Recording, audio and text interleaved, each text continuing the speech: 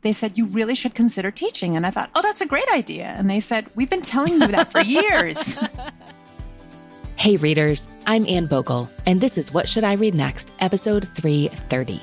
Welcome to the show that's dedicated to answering the question that plagues every reader. What should I read next? We don't get bossy on the show. What we will do here is give you the information you need to choose your next read. Every week, we'll talk all things books and reading and do a little literary matchmaking with one guest.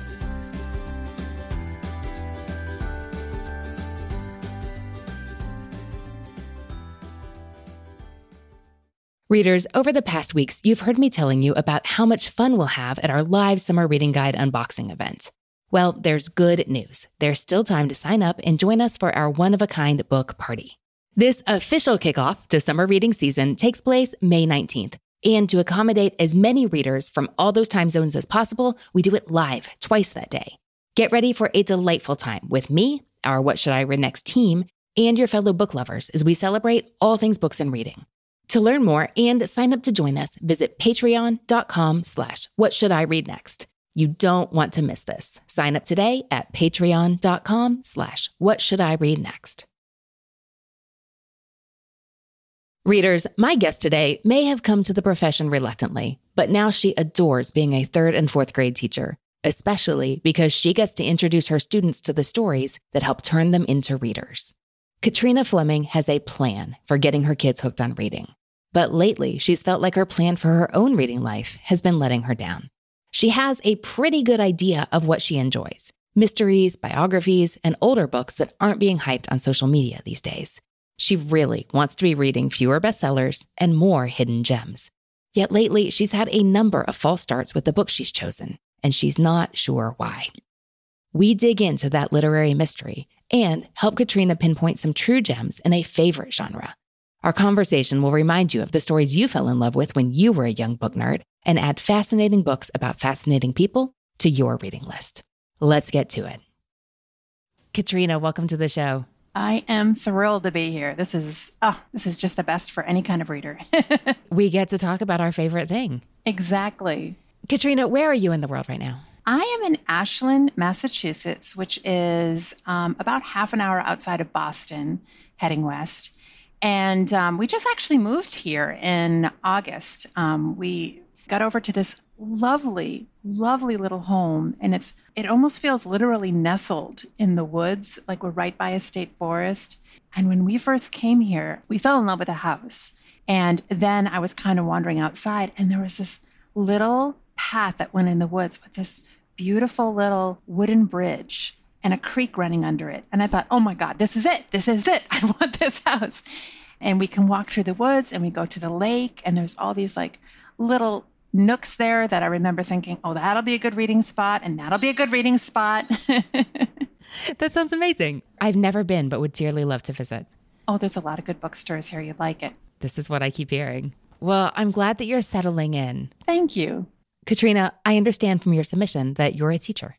I love teaching, and it's not something I ever thought I would do. So when I was younger, people said, oh, you should be a teacher. And I thought, there's just no way. To me, it sounded like being trapped in a room. I wanted to travel. I wanted to go do stuff. Mm-hmm. I wanted to go make my name in the world. And I, in a sense, did that.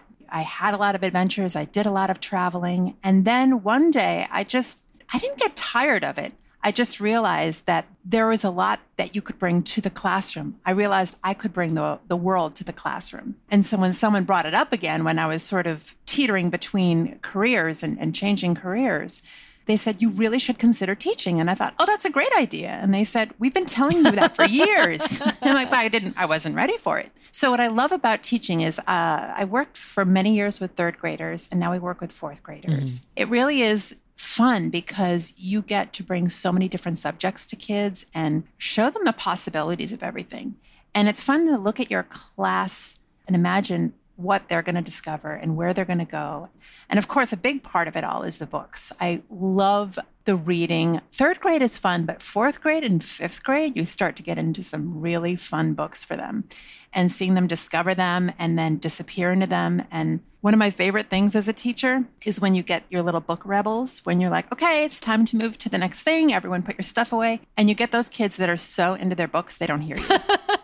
And there's one girl, I have to be very gentle. I have to go up and touch her on the shoulder because like she'll literally jump if I say her name. She's so into her books. So that's kind of a fun thing where I'll tell the parents later, you've got a little book rebel, and I'm so proud of them. Oh, we need a t-shirt or identifying name tag, book rebel. Katrina, I have to ask, what are some of the books that you most enjoy teaching to your 4th and 5th graders? Well, there's books I love to introduce to kids. Mm-hmm. I'm very, very mindful when I do book groups because I don't want to ruin books for kids by overanalyzing them. That's an area I struggle with sometimes, is I've had kids come back to visit. And the first thing I'll say is, oh, it's so good to see you. What are they having you read? And they'll tell me sometimes the books they're reading. And I'm like, oh, that's a great one. And they said it was until the 5th reading. And they say it's just not fun anymore when they get older, which breaks your heart a little bit. Yeah. The books I try to introduce to them are, let's see, right now we're reading the Penderwicks, mm-hmm. which they're loving, which always surprises kids because I'll show them the book. I'll say, I know it looks a little boring, but you're going to love this book. It probably does if you're 9, doesn't it? Yes. And I'll start reading it and we'll do the voices and everything. And then they get so into it and they can hardly wait for read aloud. I like to introduce them to Out of My Mind. That is just a phenomenal book. Goes in places you don't expect. Have you read that one? Yes, I have. But I haven't read the sequel, even though we went to the bookstore on publication day to buy it for my daughter. I was so excited about the sequel, and I read it. As an adult, it doesn't have the same effect. I think for kids, though, they're going to love it because it involves summer and summer camp and the nervousness around that. It doesn't pack the same punch that the original book does for us adults, where it had those highs and lows and it had the climax where you go in a way you didn't expect it to go. And I think that's why so many adult readers are like, oh, this book is phenomenal. But I think the kids, like I say, the kids are really going to enjoy it. Well, summer is practically upon us, so I can read Out of My Heart now. And they love Gordon Korman. Restart is an incredible book. Okay, I keep thinking that my 12-year-old will love his work, but I have approached the situation wrong. I put myself in the situation of needing to be a book pusher if he's going to pick it up. But if I do that, he won't. Okay, so what are your favorite Gordon Korman books for your kids? Well, I've only read a couple of them. I think I read Unschooled a long time ago. I think it's called The Unspeakables. They all have a similar arc that really appeals to kids. So Restart is just phenomenal. It's about a kid that he just wakes up. The story starts off where he wakes up in a hospital and doesn't remember who he was before, and he doesn't recognize his family. As the story goes on, he comes to find out that people have certain reactions to him, which gives him hints about who he was. And the kids love that. They really enjoyed that. Dying for more Gordon Korman books, so I had to order a bunch more for our class. But Dan Gutman is very popular. He writes the Weird School series. Wonder, of course, is very popular. And Wendy Mass is fun for certain kids. Like, not everyone likes Wendy Mass, but if you find the right student, like The Candy Makers is phenomenal. That's told in 4 parts. And the first part you read, you're like, okay, well, this feels a little bit like Charlie and the Chocolate Factory, but it's okay. Yeah. And then you get to the second part, and it's told from a different child's point of view. It's one of those where you almost drop the book. You're like, oh, that's what's going on. And when the kids get to that part, I look at them and we kind of raise eyebrows at each other, and they're like, I didn't know. And then the last one, I think, I love to push on kids, but not a lot of kids are ready for it. The Green Glass House, which also has that surprise ending, which they don't see coming. Now, you said you'd love to recommend these to kids. Do you get to do book talks, book commercials? How do you approach this in your classroom? We definitely do book commercials. And it's interesting because this year I've had to do more book commercials than before. And it's not like have to. They're fun. The kids like it. I like it. But most years, in the beginning of the year, I have a ton of graphic novels and I push them like candy. I just push them at the kids, and they love them. And some of the parents are understandably worried at first. They say, well, is that good for my child? Shouldn't they be reading chapter books? And I always say, don't worry. Around November, they're going to be moving over to chapter books. But these are like the gateway drug to chapter books. Every year that's come true. By November, December, most of my kids are reading chapter books. This year that didn't happen, and that was a first. they kept reading graphic novels. And I think that has to do with everything with a pandemic. And you know how like when things like that happen, kids kind of regress a little bit, not necessarily with their reading level, but just with their comfort, what's comfortable for them. So this year, for the first time ever, only during Reader's Workshop would I say, okay, if it's during Reader's Workshop, you have to be reading a chapter book. And any other time of the day, you can be reading a graphic novel. And so then I did tons of book talks where we'll, read the back, or I'll read, the first page or two and get them really hooked. And I think we all need that. Like this podcast is great for that because it gets you hooked on things that you wouldn't ordinarily look at. Well, I hope so.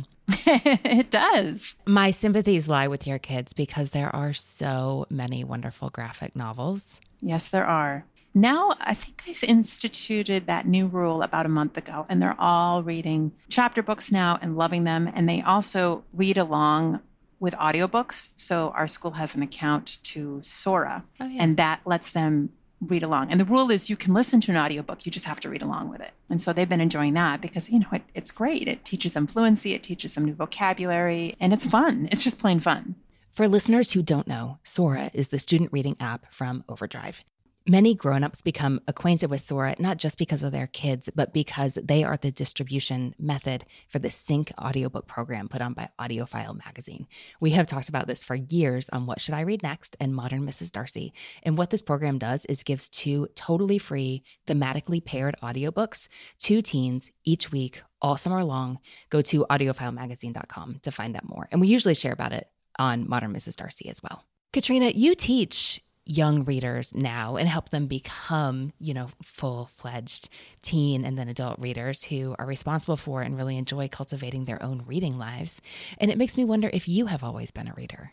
Always. I grew up with everyone in my family reading. When we would go camping, we used to go to Lake George in New York, and we would pile in my dad's van. And this tells you about the times. It was a van, and he would put in, for my stepbrother and I, we'd each get a lounge chair in the back of the van, no seatbelts. This was the 70s. It was still like that in the 80s. Oh, yeah. And we would put a box next to us, and we could fill it with toys and books. And we both were huge readers. It was filled with books, and we'd just get so cozy. We'd have our blankets. It was amazing. I miss those days. But yeah, we would read a lot during camping. My stepmother would read aloud to us. She had a wonderful voice. My grandparents were huge readers. They had this lovely cellar. It had that cellar smell, but it was very dry. And you'd go downstairs and the walls of the cellar would be covered with cheap paperbacks, but wonderful books. Reading was so important to my mother that when I was little, we would drive 3 towns over to go to a different library. And we didn't have a lot of money, but she paid every year for a library card for that library because it was huge. I never went to my town library until I was a teenager. And then I looked around and I thought, oh, now I get it. Now I know why she was taking us to a different library, because it was tiny. And this other library had a huge children's room and just lovely people there. So I've always been a reader. I've always loved it. Now, flash forward several decades. How would you describe your reading life right now? I'm always reading a lot of different kinds of books. I read a lot of middle grade fiction, both for my job, but also just because it's fun and it's light and it reminds you of being a kid yourself. I read a lot of mysteries, which is something that's relatively new. I only started that about 2 or 3 years ago, but I'm loving Agatha Christie. What pulled you into the mystery genre? A friend had told me that her daughter was really into Agatha Christie, which at the time I thought, really? Isn't she like this old-fashioned writer? I just tucked that in my brain. And then I saw a copy of The Murder of Roger Ackroyd, and I thought I would give that a try. That was a big wake-up call, that they weren't boring. The Murder of Roger Ackroyd shocked me. And I thought, I've got to have more of that. That was a lot of fun. It's like going on a ride and then you want to hop right back on the ride. Katrina, I haven't read that one. You're in for a treat. You're going to love it. It's always good to have good books to look forward to. So mysteries, that's new to you. What else do you enjoy reading? I like reading biographies as well. I look at them a lot differently than I used to. Ooh, interesting. When I'm teaching, we have a biography unit in our class. And when I'm teaching it, I see that the kids are really exploring who they might be, gravitating to books about subjects, obviously, that interest them or people that interest them. I think when you're a kid, you're trying to discover who you might be. But when you're an adult, the older you get, you realize there's only so many paths you can take. And once you've picked, 1 or 2 or 3 paths, however many, it's interesting to read about the paths other people took. that you'll never take. I love finding out about weird little worlds. Like even just getting my hair cut, I love to talk to the woman that cuts my hair and ask for stories. Like, well, what happens when this happened? Just the weird things that happen in that life. Because there's all these strange little worlds. Like there's people who, or that book, The Boys in the Boat. That was a really neat look into this whole part of life that I never knew existed. Mm-hmm. I recently read Born a Crime, which gave this whole other view of this, again, another world that I didn't know existed and a path somebody took that is not one I will ever take. So I think that's what's so compelling about biographies is they serve so many different roles depending on your age. And it sounds like you find it intrinsically fascinating to see how other people lead their lives. Yeah, I think that's a good way to put it. So those are very broad genres, middle grade. Mysteries, biographies. What is your eye drawn to? How do you decide what to read? I think I like stories with a little bit of mystery or a little bit of strangeness in them. Often if I go to a bookstore and I see the bestsellers, I try them sometimes, and sometimes there's a hit. More often than not, I tend to like older books, and I'm not sure why that is. I'm often left maybe disappointed. The hype, I think, can sometimes play with my head a little bit. And so things don't always match up to the hype. Whereas if you have an older book that no one's really talking about, it feels like your own discovery, and there's no hype there. There's no preconceived idea of what it's going to be. So really you're looking for books that interest you absent of that influence. I mean, as much as you're able to do so. Correct. Yep. Well, Katrina, I can't wait to hear more about what this looks like in your reading life. You know how we do that here. Are you ready to dive in? Oh, I sure am. Katrina, you are going to tell me 3 books you love, 1 book you don't, and what you've been reading lately. And then we will talk about what you may enjoy reading next. How did you choose these today? I thought about books that just stayed with me. They're not necessarily absolute favorites in the whole world. They're just ones that there was just something different about them that made me recommend them to other people or gift them to other people because there's just something in them that I found intriguing and special. Tell me about the first book you love. The first book was one that really surprised me. It's actually a middle grade book. It's nonfiction, and it's called Bomb: The Race to Build and Steal the World's Most Dangerous Weapon. And it's by Steve Sheinkin. This seems to be a book that is beloved by wide swath of readers who might think that their reading tastes don't have anything in common. And yet, okay, tell me more. I was reading this because it was in my library, my classroom library. And I thought, I should read that and know what it's about. Right away, from the very first page, it reads like a thriller. I would never think I would have interest in reading about the making of a bomb. It starts off with this man who's in his house. He's been a spy, and he's trying to hide all the proof that he's been a spy. He's trying to hide records and literally throwing things in the toilet. I think it's the CIA or the FBI, one of those, is at his door knocking. And so right away, it starts with that, and it goes back in time, and you'll learn about all the people that were players in the making of the atomic bomb. It tells the history of what was going on during World War II and how many close calls there were, like how close we were to losing the race to get to the bomb before the Germans. Like, for example, there's this story about heavy water, which I'd never heard of. World War II was almost flipped over because a man forgot his glasses in a lab. I mean, just these weird little tweaks. Yeah, really weird. And it's this book that I've given to certain students, not all students, but certain students have loved it, and they've shared it with their families. I gifted it to my dad, and he read it and adored it, and my stepmother. My husband's read it. I just gave it to my brother-in-law for Christmas, and he was texting me constantly like, oh my God, I can't believe this part. It's just one of those things that sweeps you up. My brain isn't very good about remembering facts and things. Like, I would have been a terrible lawyer. So I can't remember a lot of the specific facts. I just remember the feeling of it. Like, it just sweeps you up. Makes you really appreciate how random history can be and how just things can balance on one small little event. And it's a lot of fun. It's a good book. That sounds like a really fun reading experience. So thank you, 4th grade library bookshelves. The second book is Manderley Forever, a biography of Daphne du Maurier by Tatiana de Rosnay, I think it's pronounced. And Daphne du Maurier is the author. Most people know her from the book Rebecca. that is a book I discovered, a few years ago and loved. And I've read a lot of her books now, and they all have a very similar, dark, intriguing kind of feel. I love her writing style because it is to the point. It's easy to understand. She's just a good storyteller who doesn't get carried away with trying to sound good, if you know what I mean. Mm-hmm. So I was interested to read about her, and this biography was phenomenal. I'm even more interested in rereading all of her books now because she had a fascinating life where her parents were both actors. They were friends with J.M. Barrie, who wrote Peter Pan. Mm-hmm.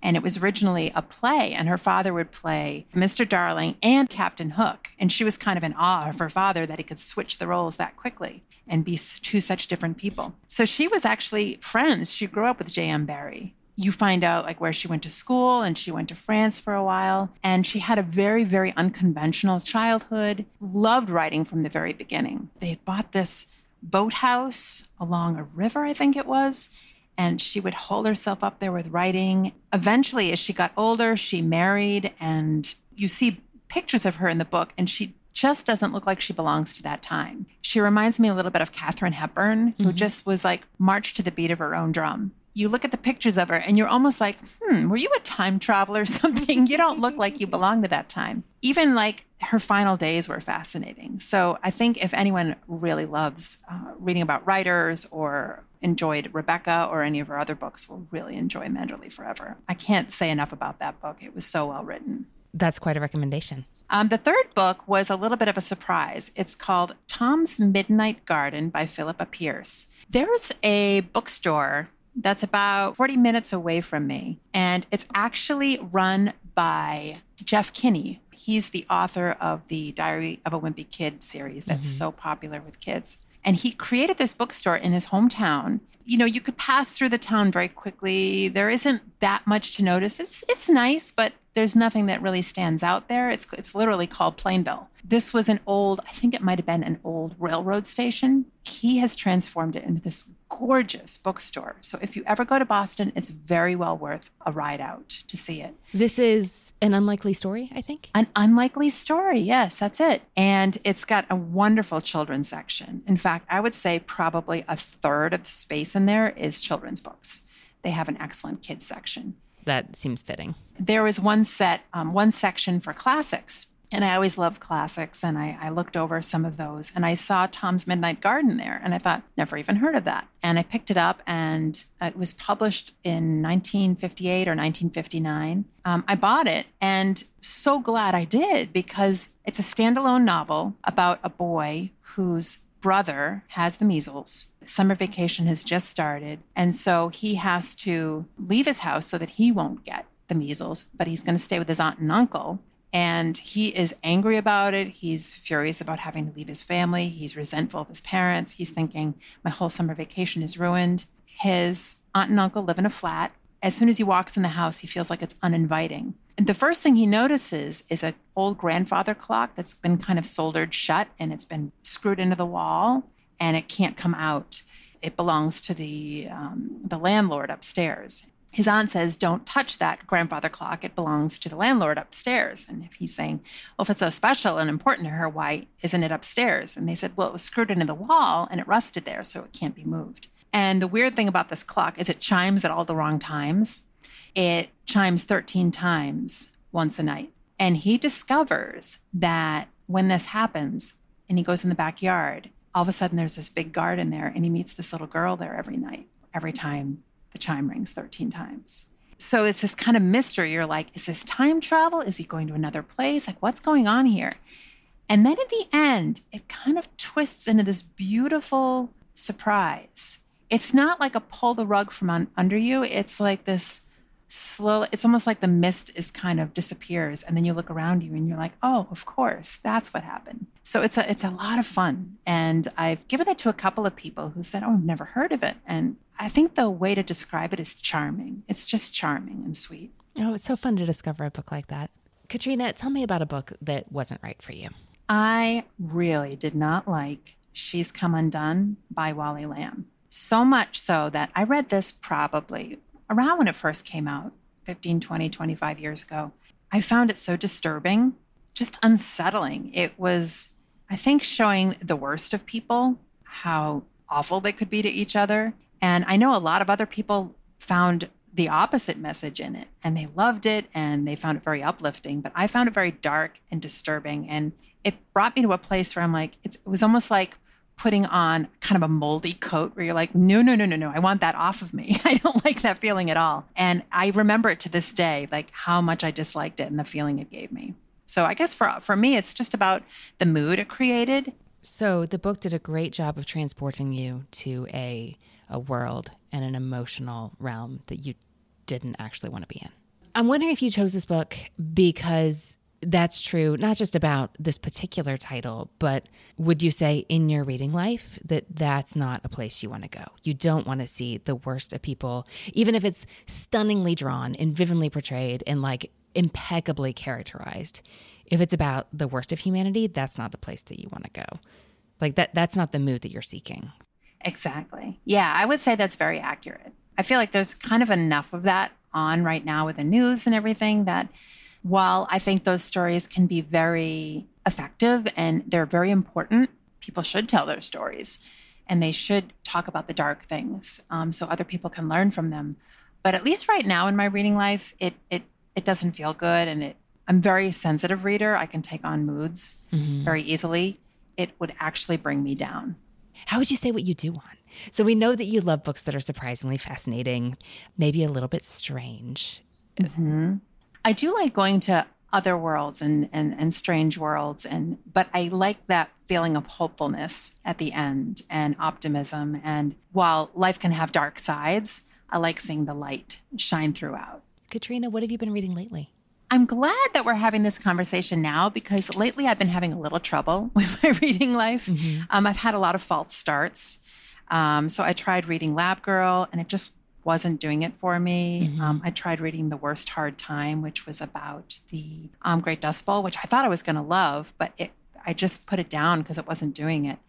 But some books that I'm really into right now that I've been enjoying I've been listening to The Winds of War on audio. I just started that and it's really good. I'm re-listening to the Penderwick series, which is just lovely. And, one that was a lot of fun was As You Wish by Cary Elwes. Yeah. I don't know how to pronounce his name.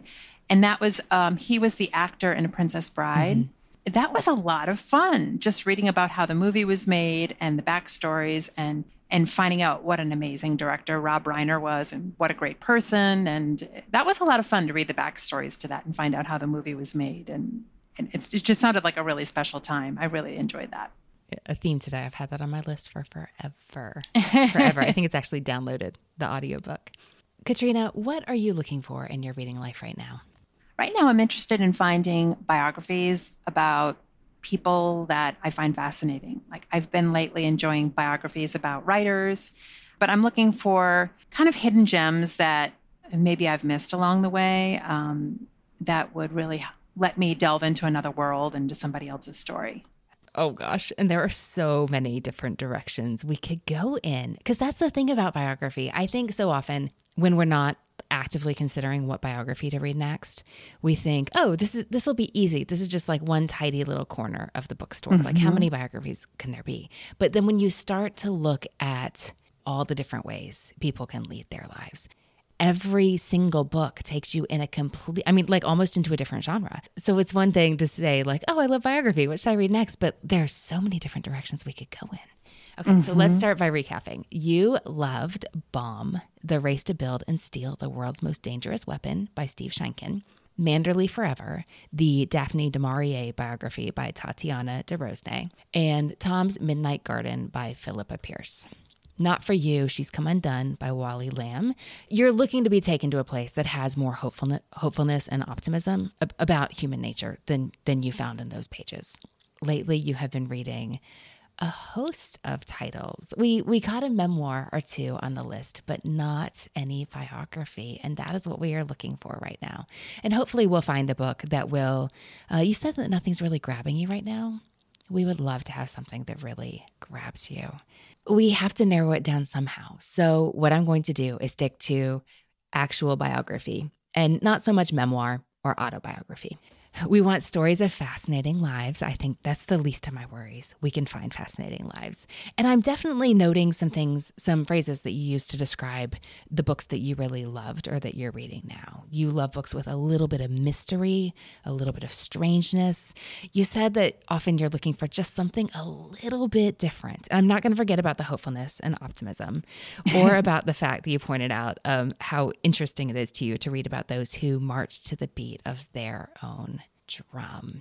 That all sounds great. But now it's time to make a decision. Do you feel like this is a great time to be reading biographies? It does seem like so many untold stories or really in-depth tellings of stories that we think are familiar, but we just don't know what we don't know, are being published every day. I mean, do you feel like there's a wealth of options to choose from when you're looking for books in the genre? I would say so, yeah. And it's hard to know sometimes the difference between, oh, this is like a celebrity tell-all, as opposed to something that really dives deep into the inner workings of their mind. It's like dusting off the surface of what we all see and going deeper, whether that's someone that's alive today or that's someone that is no longer on the earth anymore. But yeah, I think it is hard to choose.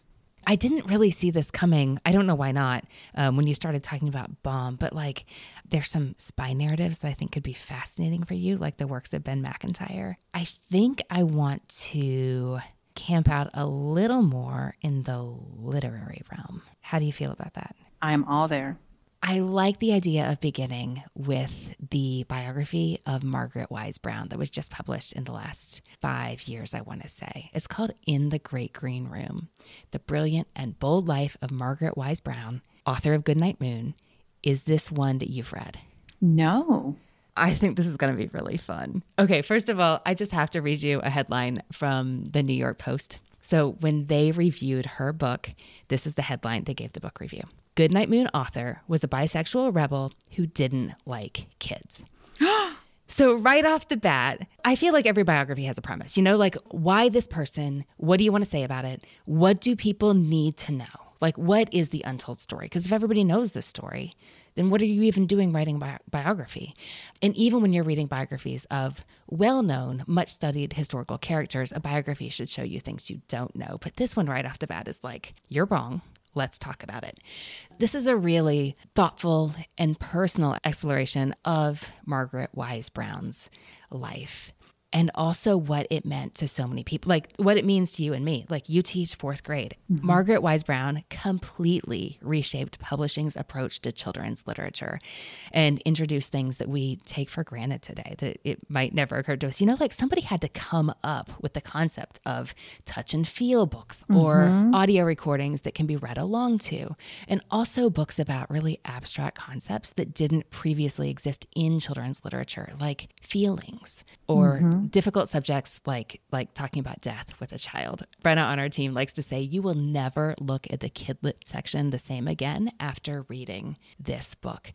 And it also goes into her personal life in detail. Like this woman was a super genius. I mean, the modern equivalent would be like, oh, she's just like jotting down her children's books, ideas and prose on the back of a grocery list, because the idea came to her when she was out shopping. It goes into detail about the ways that she sometimes spent her royalty checks. She made a lot of money from her books, and the thing she spent it on is shocking. She didn't dislike kids maybe, but she definitely didn't love them. And the book kind of mentions that she's not the only one. Her death was dramatic and strange, like the stuff of a soap opera and not something you would expect to encounter in real life. But also, you mentioned that Daphne du Maurier, in reading the book, like you kind of envisioned her as a Katharine Hepburn type character. Margaret Wise Brown is completely the same way. And I think you'll find this book, fascinating and jaw-dropping. Like she did not really? Like, how did I not know? Like, oh my gosh, I think you'll enjoy that. Also, I think you'll enjoy the emotional register that this book hits for you and the places it takes that you feel invited to visit in your mind through this text. I am so excited to read this. I can taste it. I'm so happy to hear that. This sounds phenomenal. I've never even heard of it. When she wrote that book, it just touches exactly what kids do at night, is they say goodnight to everything. I don't think anyone thought to write a book about that before, but now that you're saying all this, yes, this is a great one. I'm so excited to read this. Fantastic. I am happy to hear it. Can we talk about another writer? Please. We are going to talk about the Edna St. Vincent Millay biography called Savage Beauty. It's by Nancy Milford, who wrote Zelda, which I think perhaps is her better known book that sold a bazillion copies. It was a finalist for the Pulitzer and the National Book Award. But this is a newer book that is a biography of the celebrated, though not as well celebrated as Milford thought she deserved, poet. Is this one you're familiar with? I'm familiar with it. And the wild thing is when I was getting my degree for education, we had a writing teacher, and she told us that she had taught high school for a while. She was an excellent teacher. And she said, when I was, teaching high school, I used to match people up with a poet that I thought matched them and knew who they should explore. So after class, I went up and I'm like, I'm not really into poetry right now, but I'm so curious who you'd match me to. And she said, Edna St. Vincent Millay. She said, you need to read about that. So now you're like speaking my language. I want to read this. I love it. Okay. I said that a biography begins with like an essential question, like what is the author trying to show you? And I think that it's fair to say the central question at the heart of this book is Millay was famous and celebrated, and she had this intoxicating effect on people, as the author says, and that's people of all ages. And so the question at the heart of this book is, she's a poet. We have certain ideas about poets in our world. Like, how was a poet so like famous and celebrated and such an icon? Like, that's not how we typically think about poets, and certainly didn't at the time. So I think that's a really interesting starting out point. And Katrina, you were just told that Edna St. Vincent Millay was a good match for you as a poet. And so you can make of that what you will. So this is a really thorough and thick biography. It's almost 600 pages. And what she's trying to do here is show us the scope of her life, how she grew up in a rural area in poverty, really moved into the like beating heart of the cultural movement unfolding in her time, in the Jazz Age, where she really was a sensation. So, of course, there are plenty of lines from her poetry throughout the book. Something a good biography really does so well when the subject is, an author or an artist, is not only give this portrayal of their work and what it meant and the personality and person it came out of, but also the broader context, like what else was happening and how did that fit in, and hopefully how does it still matter today? Like what does Edna St. Vincent Millay, and you'll hear where that name comes from, what does she mean to us today? Like where are we still seeing the effects of her work, and where is she still being, read and studied, and why, and what does that mean? Again, perfect. You're really good at this. You should consider making a podcast. That was Savage Beauty by Nancy Milford. Okay, while we're talking about Edna St. Vincent Millay, I have to throw in, there's a new ginormous biography of Sylvia Plath by Heather Clark. It came out last year, and it's called Red Comet, The Short Life and Blazing Art of Sylvia Plath. It was a finalist for the Pulitzer, just like Zelda that we were just talking about. It is nearly 1,000 pages, although to be fair, a full 100 of those are notes. We talked about the feeling of hopefulness and optimism you seek in your books. And I'm not sure you're going to find that here, although I will say that something that Heather Clark argues in the book is that we know so little of Sylvia Plath's work because it gets overshadowed by her early tragic death. But that's what we know about her. We know that she was a great poet who died. And she says that like with this book, she wanted to put the focus squarely on her life. And her argument in this book is that not only was she like a good poet whose work should be remembered, but like by golly, she was one of the geniuses of the 20th century. And it's a crime that we don't know more about the woman and her work. And that's what she's seeking to uncover in these 900 pages. And actually, maybe we should put this on your list after all. That sounds fascinating. And the title is so interesting. This biography is thorough. Like it tells not only her story from her early years, but her parents' stories as well, and talks about her early relationships with her mother and father, the mixed messages that she heard as a child that influenced her as an artist. I think the thing that really makes this book stand out is that Clark is really able to make you feel like you're watching some key moments in her life. She really is able to paint a scene and definitely has an eye for the interesting and meaningful details. It sounds wonderful. It really does. Biographies definitely inform me as a teacher because they show me all these different paths that my own students might take and what they might need from me to give them the support so they can go on to those paths. So I think it informs me, it teaches me more about people, helps me to be a better educator, frankly. Okay, I do have something to ask you though. Don't start here. So you've had a hard time getting into books, and I'm not sure a 900-page, in-depth, highly detailed biography that begins with troubled family life is the place for you. Now, you will be the judge of that, but how about let's just put in a strong urging to maybe start with Margaret Wise Brown, maybe then Edna St. Vincent Millay, and then Sylvia Plath. I think so. And this summer, too, once teachers' time away from the classroom, you get your brain back a little bit. So you have more energy to devote to those kinds of books. It's the shining star ahead. Like, what am I going to read? Sometimes I'll even write out lists of what I'm going to read. And usually for the first week, you just like rest and don't do anything. And then, like I said, your brain kind of comes back to life a little bit. Oh, well, I'm looking forward to that for you. All right. Now, of the books we talked about today, they were In the Great Green Room, The Brilliant and Bold Life of Margaret Wise Brown by Amy Cary. Then we talked about Savage Beauty, The Life of Edna St. Vincent Millay by Nancy Milford. And finally, I didn't think we were going to go here, but we did, Red Comet, The Short Life and Blazing Art of Sylvia Plath by Heather Clark. Now, Katrina, we're going to ignore the fact that I just made a suggestion. I'd like to know which of these books you think you'll read next. No, you're on track. I'm definitely going to start with In the Great Green Room. That's a little hard to say, but and then the Edna St. Vincent Millay, Savage Beauty, and then Red Comet. I think it compels you to read it slowly, like the bedtime story it is. Mm-hmm. So there's something to that. Well, I'm so excited to hear what you think, and I really hope that I'm thinking of how you said that nothing has felt like it's stuck lately when you picked it up. I hope this one sticks. I think they will. And before I go, I want to thank you. I feel like what you do is when you're a child and you're a big reader, I think most listeners or some listeners can relate to this. You're kind of on your own, like the little kid with a book. And I feel like you kind of gathered us all in a little circle once a week. And it's really sweet. It feels like my little reading child is gathered up and it's just a lot of fun. I love that description. Let's all get out our carpet squares and get our little carton of milk and come talk about books together. I love it. Katrina, thank you so much for talking about books with me today. I enjoyed it so much. It's been a joy. Thank you so much.